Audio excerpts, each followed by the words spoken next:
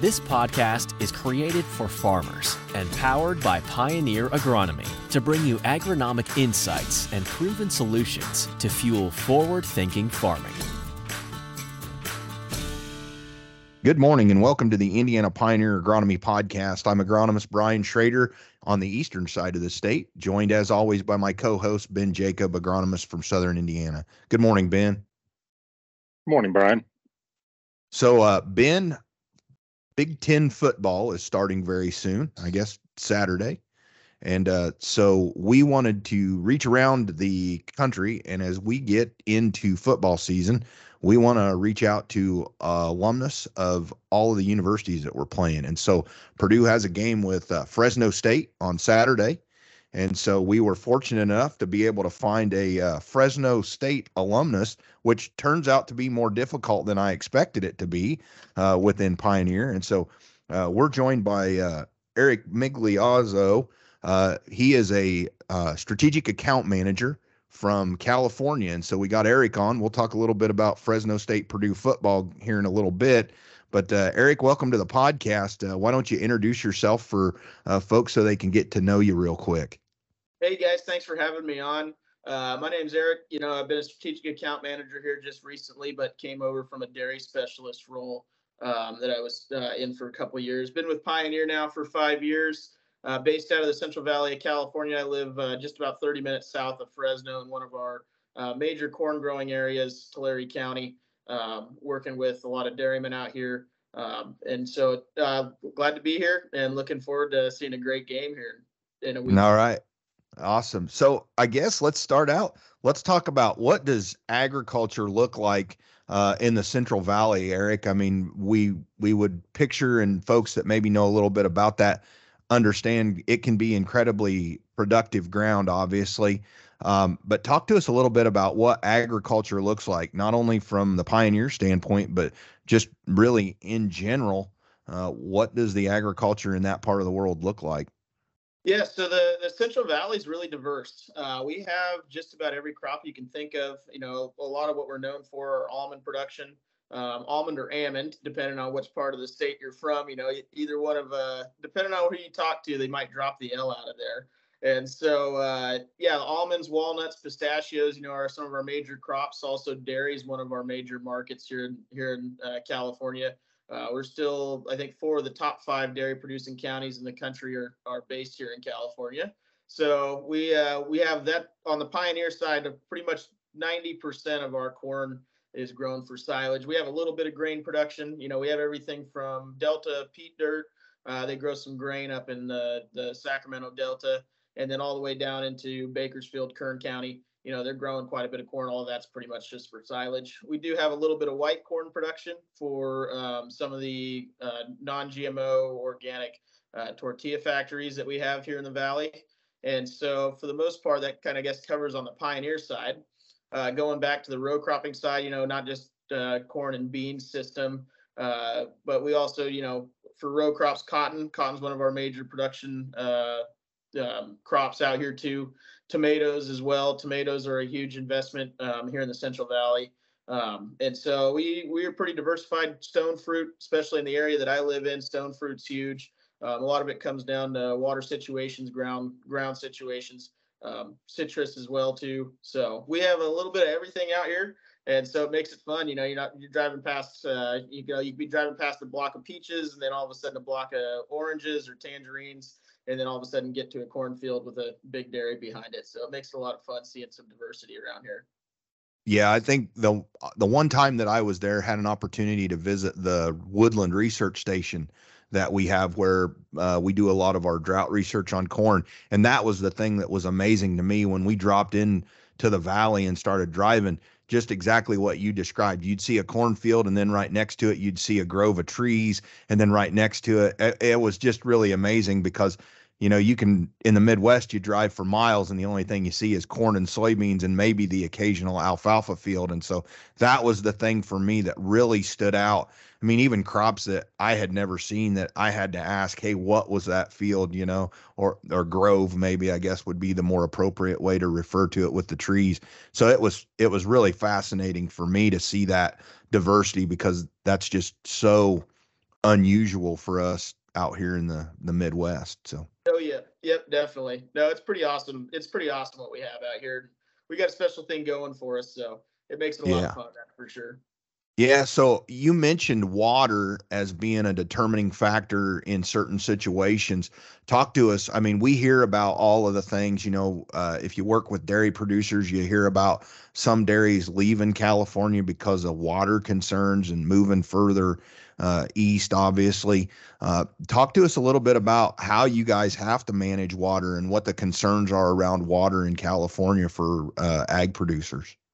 Yep. So there basically are two main sources of water for irrigating crops throughout the summertime. I mean, up until this last week, I'd tell you we got 0 inches of rainfall through the summer months during the growing months. But then all of a sudden Monday we had this hurricane come through and I got about half an inch of rain on Monday night in my house, and so it was kind of scattered all over the place. But for the most part, we don't get any measurable rainfall during the growing months. So all of our water supply is coming from either groundwater, which is pumped out of the ground through wells and then fed through irrigation systems, or our surface water allocations, which is basically our snow melt that falls in the mountains during the wintertime and then collected in reservoirs and fed through, canals and basically on the surface of the ground in order to irrigate all these crops. So what the issues we've been running into, they passed a Groundwater Management Act a number of years ago to basically limit the amount of groundwater we can pump out due to subsidence. We have some major aquifers below us, and they're depleting rather fast. So they passed some management acts here in the state of California to basically limit how much groundwater we can pump. A lot of guys don't have access to that surface water. And so in order to grow crops, they were relying on that groundwater for a long time. That's kind of driven some prices on some ground down, basically not making it as economical to farm. So these groundwater management acts, basically, they're going to limit you to say, well, they're all different too. There's about 200 different areas in the Central Valley, and each one of them has its own different set of rules. And so when they come out and say, you can only pump 25% of your normal groundwater usage, basically only 25% of your total farmland is going to be usable in order to grow something on it. So that's what's caused a lot of the dairymen to move out of California. Corn's generally a secondary thought for a lot of farmers, especially some custom farmers. But if these dairies can't grow enough feed for their cows, they're going to be finding some place to head out to. Along with, some of the politics that get involved in California, people aren't exactly wanting to stick around here for very long, and there's some better opportunity elsewhere with some lower cost of doing business. So I think that's some of the driving factor for some of the dairymen kind of exodus out of California. Yeah. So is water the most expensive input for most California growers? I mean, give us some kind of idea. We talk about nitrogen typically being one of our most expensive inputs out here, but is water one of those more expensive inputs for a lot of your growers? Well, so generally, yes. Generally speaking, the hard part to quantify on that, since there is so many different areas that either have surface water or don't have surface water. Generally, surface water from the mountains is substantially cheaper, costs somewhere between $30 to $70 an acre foot, whereas well water, you can pump it out of the ground, but if you're pumping it, you got to pay that electricity cost. So it has some substantial effect on that. But at the same time, generally, if the better the water quality and availability is on a single acre of ground, the more expensive the land cost is going to be.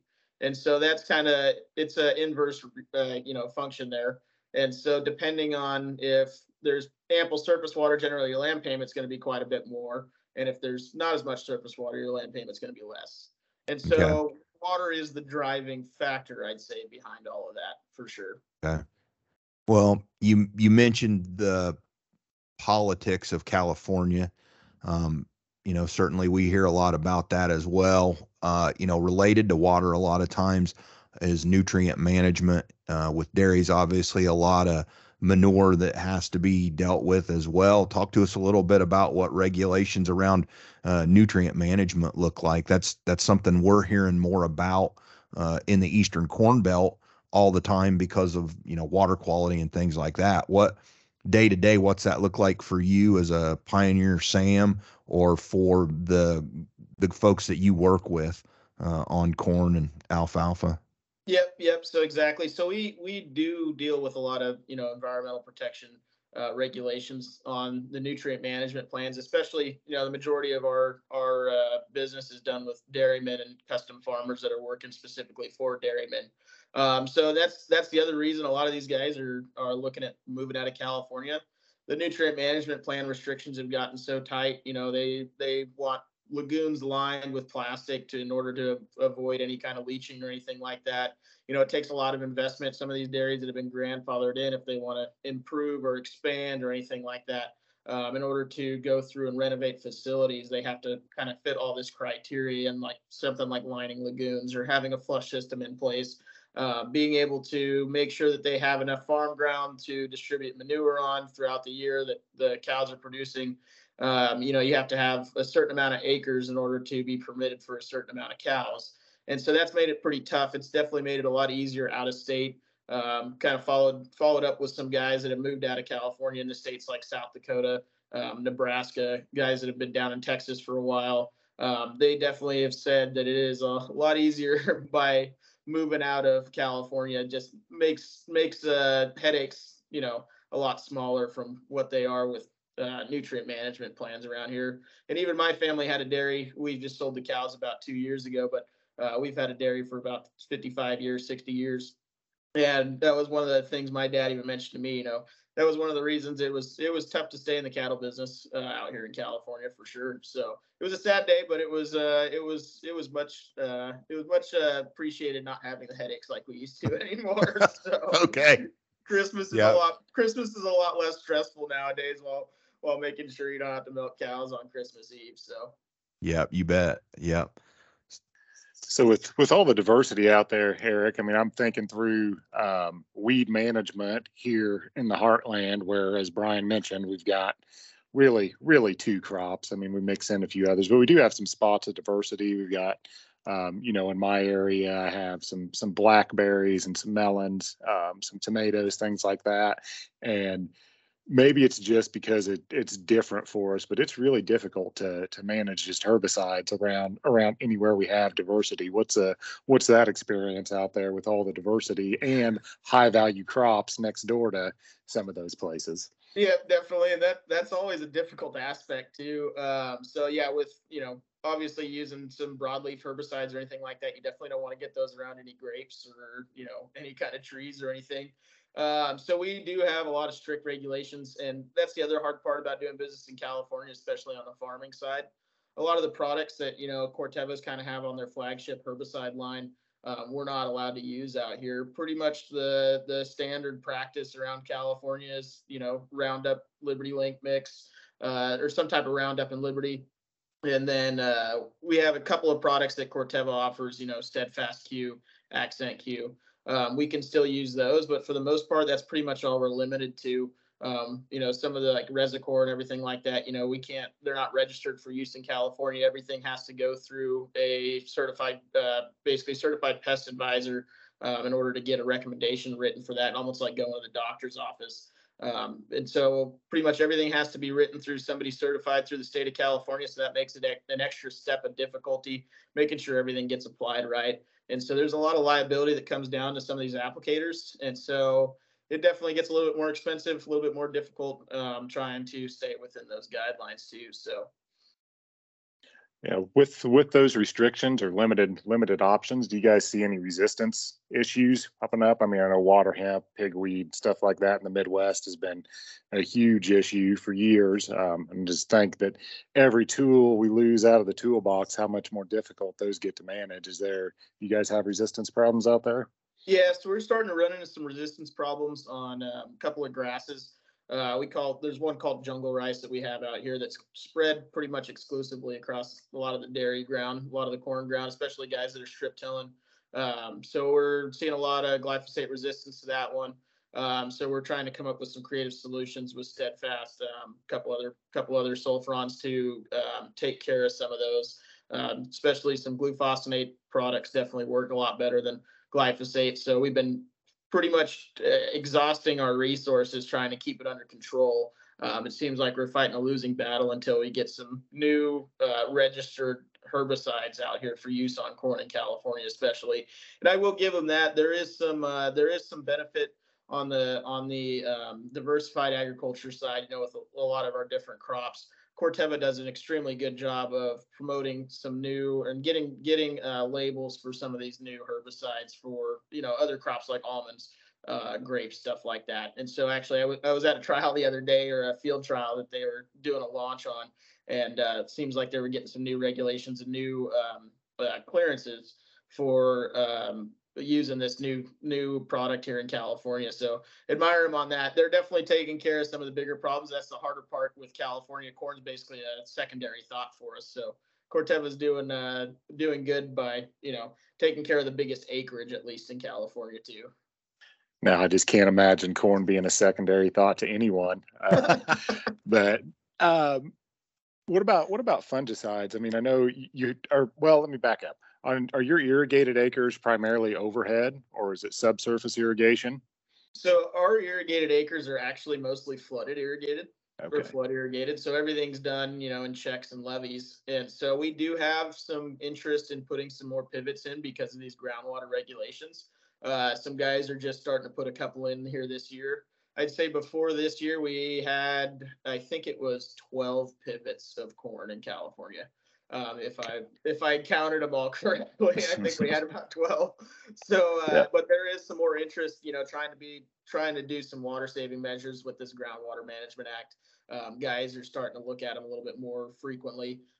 Definitely talk of putting quite a few of them in. So I think that's going to be the way of the future. Some guys are starting to do some subsurface stuff, especially if they're rotating tomato ground. Tomatoes are pretty much all exclusively on subsurface drip. And so we do have quite a few farmers that, you know, have dairies also that rotate acres with tomatoes that are doing subsurface drip as well. And so that's actually paying off extremely well too, because of basically the water saving measures and being able to constantly have water on that crop too. Yeah, interesting. So with that system, you don't have enough really canopy moisture to have any foliar disease pressure then, or do you? Yeah, I mean, are there significant diseases in your row crops that you need to manage out there? Is a better way to ask that. Yeah, in the corn side, no. That's what's kind of nice. Really, the only pest or problem we deal with in our silage corn is spider mites, the two-spotted spider mites. For the most part, though, on our foliars and everything like that, you know, we don't deal with any tar spot. We don't have, because it's so dry and hot, basically, we don't have any kind of foliar diseases. You know, we see like purple leaf sheath and stuff like that. But for the most part, actually, I did have a grower the other day ask me about spraying fungicide to take care of purple leaf sheath, and I was like, man, I don't know. It's going to be kind of a stretch, and I see what he was trying to get at, and then they were trying to affect some silage quality that way. But we'll see if it works out. We're doing a little trial with them, so we're going to see if it works out or not. But for the most part, yeah, we don't spray any fungicides. We don't really have any problem. You know, we see some common smut just like everybody else, but no northern corn leaf blight, no Goss's wilt, nothing like that. So it makes it fairly easy. The mites blow up on us though. Those will defoliate some plants pretty quick with how hot and dry it is. Yeah. So would you say that? Oh, go ahead, Ben. Sorry. Would you say that your in corn and your silage production, that spider mites are your biggest agronomic concern, or? Yeah, that and water stress. It seems like keeping water around as much as we can. Keeping water moving as much as we can, especially in the dry years, you know, when we only have well water. I'd say that's our biggest agronomic concern by far. Spider mites are pretty well easy to take care of. You know, miticides are pretty well used around California. The other hard challenge that we do have, our planting season usually runs from about the last week in March till about middle of July to first week of August. So we plant corn for 4 months. So we have a little bit of everything. Generally, the early planted stuff, you know, the last week of March, first week of April, generally that stuff will get hit by mites harder just because during the month of June, early July, you know, when it's pollinating and during grain fill, it gets really hot. Those plants are a little stressed. It seems like the spider mites blow up in the almonds quite a bit, and then they'll move into the cornfields too. You know, it could be right next door. And so we've seen a lot more pressure in the last just talking to some coworkers that have been around for a lot longer than I have, we've seen a lot more pressure in the last 15 to 20 years as the almond acres have kind of blown up. There's 3 million acres of almonds in California now. And so that's up substantially from where it was. And it seems like that might be causing some of the issue because those trees get stressed too, and those mites will blow up pretty quick. So, Eric, what hybrids? Give us an idea. I know folks are going to be curious. Is there any crossover, and with a window that large, what kind of maturity are we talking about as well? And so that would be my question, because I know some of our listeners are really want to know what you guys are planting out there. Oh yeah, yep. So we plant pretty much exclusively all long season. But with that being said, there is parts of California, like up on the North Coast, where there's a couple dairies that are planting down to 77, 80-day varieties. And so we also have some stuff in Oregon. I was up in Oregon when I was a dairy specialist, looking at this new 6910 that came out last year. It really saved them a new one because they couldn't plant till 4th of July on that western coast of Oregon, west of Portland, that Tillamook region. So they had some really wet, rainy springs, couldn't get planted till the 4th of July, used this new 6910, saw some great results with it. And so that's the shortest hybrid that Pioneer offers. And out here in California, we are exclusively 118 to 120 day, pretty much. Okay. We do have a little bit of shorter stuff, but as far as hybrids go, I mean, you can pretty much start at the very bottom of the list. 2089, I think, is the longest maturity that we have at 120 days. So that's been a standby product for us for a long time. Some of the new ones that have came out in the last couple of years, 1718, 1759, have been absolutely spectacular for us. Really excited about what 1759 is going to do for us. 1718 looks like it's going to fit that early planted window really well. And then moving down 1366, I think you guys probably use some of that out there. 1366 has been a great silage hybrid for us. The quality on that one's as fantastic as it gets. And that's really what we're looking at, is starch quality. Pretty much anybody can make tonnage, but if you can make tonnage with some starch, I think that's the way to go. I had some dairymen that tell me that they've increased milk production, a number of pounds just because of having starch in the pile and being able to not have to buy rolled corn. So it's made their lives a lot easier in the last couple of years switching to Pioneer.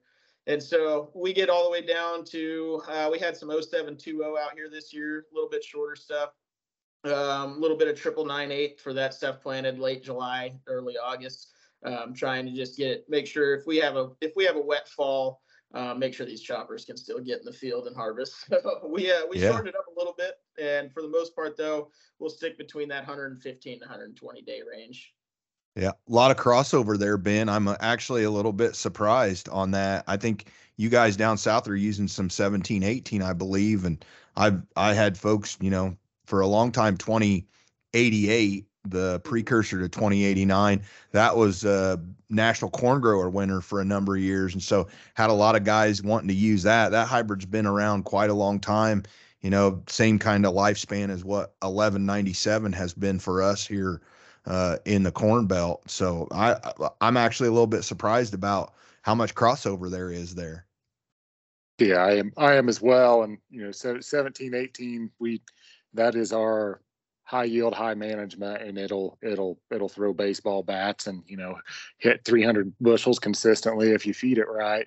Let's circle back to the very beginning, still in this same vein. You mentioned a small white corn market out there, and white corn's near and dear to my heart, both from my background and where we live at now. Maybe the same question around that. What's the white corn product lineup look like? Yeah, so pretty much, so that's a little bit more outdated, I'd say, than even the 2089 market. So all of ours is non-GMO. And so for Azteca and Gruma, so we use pretty much exclusively 32B10 for that market. We have a little bit of 1618, but for the most part, 32B10's untouched. And so it's been working well for us.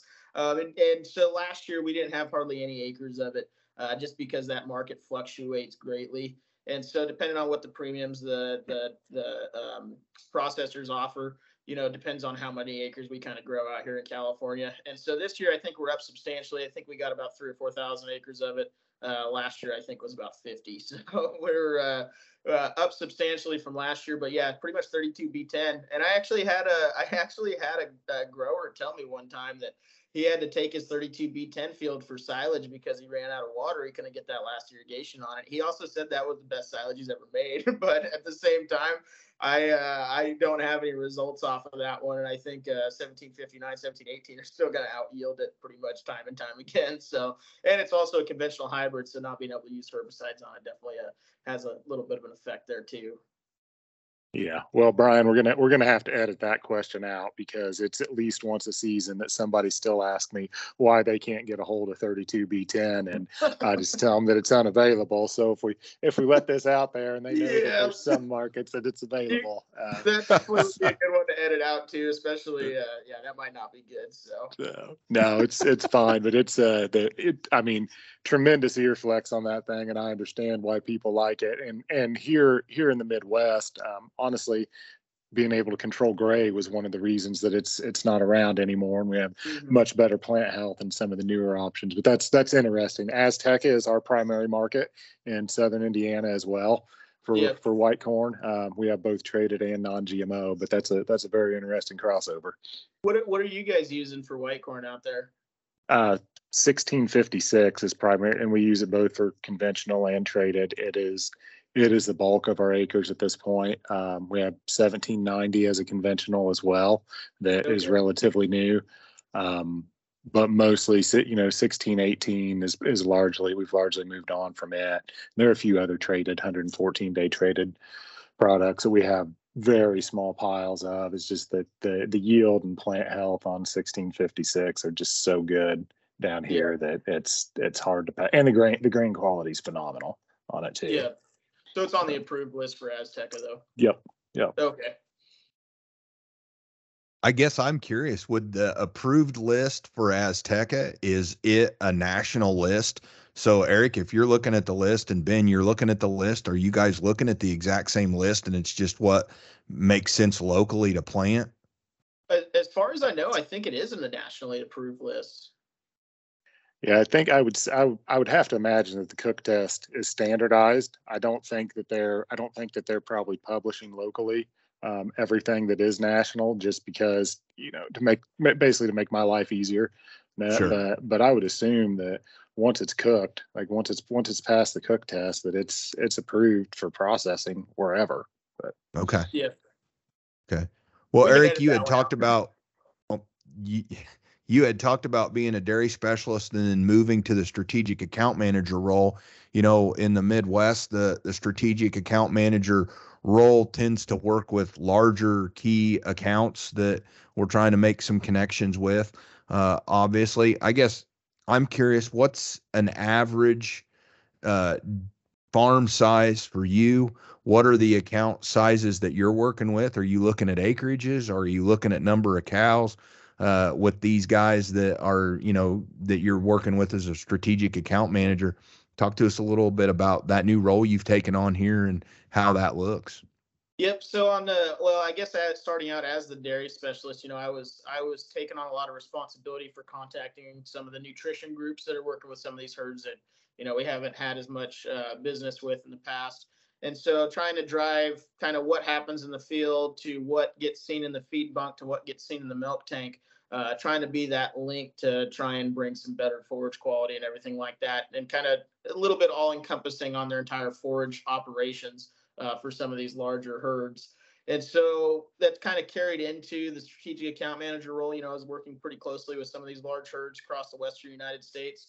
As far as acreage and cow numbers go, like our average herd size in California is probably about 1,400 cows right now, just because some of the sell off here in the last couple of months, with the dairy industry being where it's been, a lot of the smaller herds have been selling out recently. And so that number is going up just about every week. I think every week I see a herd posted for sale. So we're seeing a little bit of that. So we're seeing some consolidation. Seems like the bigger herds are getting bigger. They might be buying up some of the smaller ones because they can carry some of that debt load a little bit longer. But as far as on the strategic account manager side, really looking at that 600, 700 acre grower might be milking, for us, at least in California, because land's so limited too. Usually if they've got 600 or 700 acres, they're milking 2,000 to 3,000 cows. Okay. I know in other parts of the country, it might be closer to 1 acre per one cow. Out here, we're a little bit more limited on space and everything like that with some of our diversified ag. And so guys are buying feed from outside sources, buying quite a bit of feed from outside sources. We also do feed a lot of concentrates too. So our dairy markets are definitely a little bit different. We're feeding about a 50% forage ration out here in the West. Just with our use of byproducts, almond hulls are huge for us. So Okay. with that being said, so our larger herds might not have as much acreage as say the same size herd in a different part of the country. And so really looking at at least 500 acre growers that, we don't have any business with or anything like that. Trying to work with them on working on getting some Pioneer out there and showing them the benefit on feed quality, especially, is really the biggest thing. So Sure. Yeah. And you had mentioned that, you work with some custom growers who are raising corn as well. Is that a lot of the corn that these guys are feeding? What percentage of the corn that they're feeding, is that coming from custom guys versus the ground that they own percentage wise? yeah, and I'd say, well, depending on what part of the state you're in, it's definitely different. As you move farther south, it seems like Tulare County, there's a lot more custom farmers that are selling feed to dairymen specifically. As you move farther north, it seems like there's more guys that have their own ground. But I guess it can be said there's definitely some of both in every part of the state. And so if I'd say on an average, probably 60 to 70% is homegrown, and probably 30 to 40% is bought. And there's exceptions to that rule for Sure. everybody, but I'd say Yeah. that's probably pretty good. That's the best guess I could probably give you as of right Okay. now. Yeah, no, I mean, we're seeing more of that here locally with larger dairies. They just don't own the ground that they need to be able to feed the cow, herd that they've got. And so it was just kind of an interesting comparison to make. So, Yep. And then same thing, I guess I want to add in too on the alfalfa side. Our alfalfa acres are decreasing substantially, and guys are feeding less of it. And a lot of that's coming in from out of state. So whether it's Utah or Idaho, Arizona, there's a lot of hay that moves in from out of state into California for a lot of these herds too. So, but that number has decreased as far as how much is getting fed, probably pretty substantially, at least in half over the last probably 10 years or so. Guys were feeding 6-7 pounds of alfalfa a day. Now they're probably down to closer to 2 or 3. So, okay. Well, you had mentioned before we were recording, we obviously have talked a lot about corn and soybeans, corn and alfalfa. We haven't talked a lot about soybeans, but you shared with Ben and I that you're going to win the soybean sales award for California this year. So talk to us a little bit about that. I know that you've got some keen interest in Plenish because of the impact that it could have on dairy nutrition. So talk to us about your soybean crop that you've got so far. So I gotta preface this by saying I have very limited soybean knowledge. I didn't know what a soybean was until I came out and worked for Pioneer after growing up in California. So I have very limited knowledge on the soybean side. I know we have tried to grow them out here in California before. We have a little bit of Plenish. I mean, that's the most exciting thing in the dairy industry right now. The guys in the upper Northeast our phones are ringing off the hook talking about Plenish beans. And so, of course, I got my hands on that information, and I was like, what can we do to get Plenish beans out here in California to really help out this dairy industry? So we're working on, we have about 20 acres planted across the western United States. We got a little bit in Nevada, we got a little bit in Washington, and a little bit in Oregon. And so we're experimenting with seeing how they grow out here in the West, with our different climates and everything. I know we've planted beans in the past in California, and the issue that we ran into was there was basically no humidity, and we had a year where some strong winds kind of came through, super hot, super dry right before harvest, and all the pods shattered and all the beans ended up on the ground. I think that one put the nail in the coffin for growing beans in California if you can only do it, 1 out of every 3 years. So we're experimenting pretty much, or looking into on the logistical side of things, probably importing them from, another state, whether that be Nebraska, South Dakota, somewhere there. Actually, I just had a meeting with a dairyman about it. We're going to go over his ration and see if Plenish beans would even fit to begin with our lower forage-based diets. Mm-hmm. And I think they will. We're pretty excited to do it. I think they're going to have a fit. Now, whether they're economical or not is going to be the biggest factor to it. But I think we're on to something pretty groundbreaking. And if things prove true, we're going to start with some smaller trials. Trying to get some beans out here, and then hopefully it's going to turn into something big. And I think Plenish is going to take over the soybean market across the country, which is pretty cool to think about. So. Yeah, for sure. And I, that's a long time coming. It's an exciting thing. I mean, not only from, when the whole process started, it was all about food. And then we found these industrial uses for it. And then you guys on the dairy side have started to grab a hold of it. And I would agree with you. It's very exciting. I guess you could call it technology, but there's so many applications for it that when we originally rolled the thing out, we just didn't even consider or think about, or at least it wasn't verbalized if the folks in the breeding program had talked about it. So pretty exciting. And I had even mentioned it to Bill Mahana one day. I asked him, I said, how did this come about on the dairy side? And he said, someone literally just made the connection one day. They're like, wow, this actually could work. And then ran the model. And sure enough, it was the next groundbreaking thing in the dairy industry. I feel like it's the next groundbreaking thing since silage processors, corn processors, and silage shoppers. Wow. Okay. I think it's going to be pretty huge.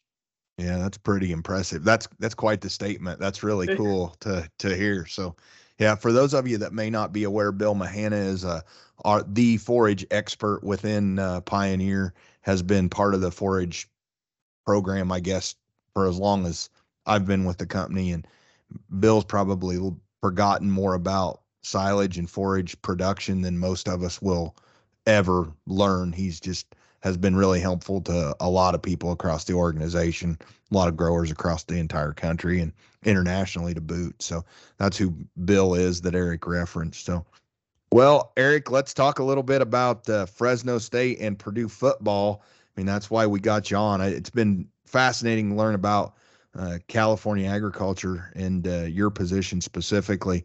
I guess first thing is, do you have a score prediction for the game? Oh, man, the score prediction is going to be tough. I think Fresno State's going to win by, I'm going to say 10 points. We'll say 27-17. I'll do that. 27-17. All right. Is there a prize if I get it right? We'll find something. I don't. Maybe we'll send you a Purdue hat. Who knows? That's fine with me. Brian, we can mail him some Plenish merch. I've got plenty of that. Oh yeah, okay, yeah, that's a good. We could do that. If you win, I'll get you some Plenish merch. Yeah. Absolutely. So I'm pretty excited about the season, that's for sure. Okay, yeah, and so I guess I'm curious. I don't pay that much attention to California sports. Fresno State. I mean, is there a good history of a pretty strong football program there? Are you guys in a rebuilding stage, or give us the rundown on Fresno State football real quick, Eric? Yeah, so Fresno State's coming off a Mountain West championship win last year, with Jay Kaner. And so now Jay Kaner and another Fresno State grad, Derek Carr, are both at the New Orleans Saints for quarterback. So it's going to be pretty fun to watch. So I guess I'm a Saints fan now because I got two Fresno State grads over there. But for the most part, our offense is fairly new. Our new quarterback is supposed to be pretty good. He's a transfer from UCF. So we'll see kind of how that shakes out here in his first couple of games. But our defense has got 9 of 11 guys returning. So I think our defense is going to be able to hold it down for us, hopefully keep some yards to a minimum. And then as long as our offense can kind of develop over the year, I think we're going to have a pretty solid year this year. And Tedford's one of the best developing best for developing an offense at just about any coach in the country, I feel like. So we're pretty excited about this year. I got some buddies that are diehard Fresno State fans. They go to every single game. Unfortunately, I got too many weddings this fall to make it to too many games, but we're definitely excited to be watching them and see what they can do this year.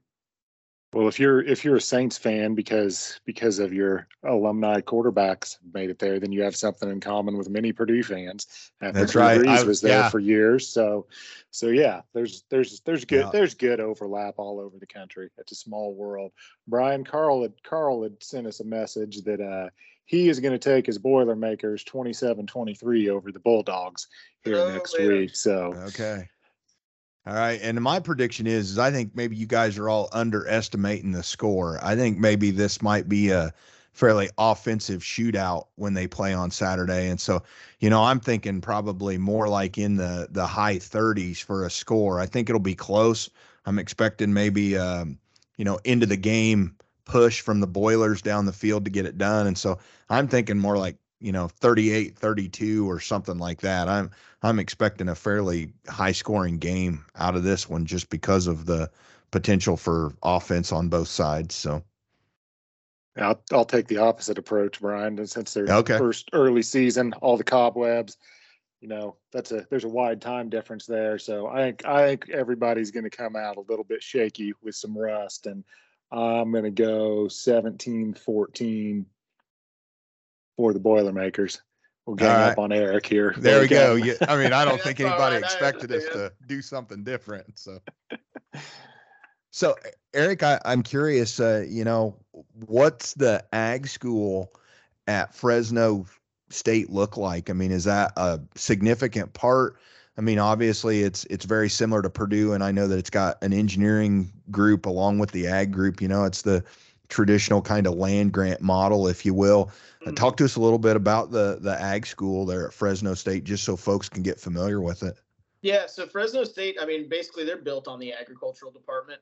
They have a 1,200-acre school farm, doing a little bit of diversified everything. They have a dairy unit, they're milking cows there. They have forage production. They have almonds. They have pistachios, beef production, meat slab. They're slaughtering their own animals, making pretty much any kind of product you can think out of that. That they're selling in a farmer's market. Really, their biggest driver on the school farm is their sweet corn sales. Okay. And I will put their plug in for their sweet corn. I've been out. My cousins are in Minnesota. Minnesota has some pretty good sweet corn. Parts of the Midwest have some really good sweet corn, but I think Fresno State's might take the cake on that one. So, yeah. But as far as their ag department actually goes, their ag business department's really huge. They're big feeders for crop science and agronomy skills. They're kind of a feeder program that goes into the PCA program that's used here in California for writing recommendations on herbicides and insecticides and everything like that. So they definitely have one of the premier ag divisions or ag departments in California. Actually, their viticulture and enology program's one of the best in the world. And so they get viticulture and enology students from all over the place coming here. We have a lot of wine production in California too, so it feeds into that pretty well. So as far as they're definitely one of the top schools for agriculture in California, and so they're as competitive as they get. Okay, well we don't have. I know we have a wine tasting class at Purdue. We used to anyway, but I don't think that we've got anything quite that complicated or directed specifically to the grape grower in Indiana, although that is a market that is developing in Indiana. We've got a lot more grape production and a lot of small wineries that have crept up in the state here over the last handful of years. So maybe those folks are getting all their expertise from Fresno State and bringing it back to Hoosier land. So you guys are stealing all our education from over here. All right. Well, Eric, we sure appreciate you being on with us today. I've learned a ton and have really enjoyed it. Ben, anything that we haven't hit Eric up about that we need to do that before we go? Nope. I've enjoyed the conversation as well. It's always interesting to see one, how much overlap there is when it does seem at face value that it's a completely different world. So, maybe get some 1656 out there for your conventional white market. It's a stud. But no, I've really enjoyed the conversation. Thanks, Eric, for coming on and spending an hour almost with us today. It's been fun. Yeah. So Eric, we always ask, you got a social media presence. If somebody heard something about California agriculture that they're curious about, how could they maybe get a hold of you or follow along with what you're doing? Yeah, so I do have a Twitter handle. If you search Eric Migliazzo, it'll pop up on there. I think it's just Eric-Migliazzo. I don't necessarily post things all the time. I check it pretty regularly though. So messages on there. And also if they want to get a hold of either you or Brian or Ben, we can get in contact if they had any questions about specifically dairy markets or anything like that. That's kind of my expertise. Yep, you bet. Definitely Okay. always willing to host if anybody comes out for World Ag Expo down here in Tulare in February. Come find us at the Pioneer booth. We're always there. We do a kind of a after hours social gathering out in the parking lot in the trailer camp. We usually get together every year, so that's on Tuesday night of the farm show. So if you are out there, we do have a booth, and we're around all week. So that's kind of our big show of the year. Okay, great. Hey Ben, how can somebody get a hold of you if they heard something or they want to get in contact with Eric? Yep, you can follow along with harvest updates here as we get into the fall on Twitter at the Ben Jacob or on Facebook at Ben Jacob Agronomy. Mr. Schrader? Yep, you can find me on Instagram at B_K_Schrader. So with that, we'll call it an episode. We appreciate Eric joining us again, strategic account manager from Central Valley of California. Learn a little bit more about Fresno State, make a prediction on a big football game that's starting the season off, and just to learn a lot more about Pioneer. So with that, we appreciate you listening. Hope to catch you next time. Thank you for listening to this episode from the Pioneer Agronomy team. Be sure to visit pioneer.com/podcasts to access additional episodes and learn more about our extensive on-farm data and innovative digital tools that are fueling forward-thinking farming.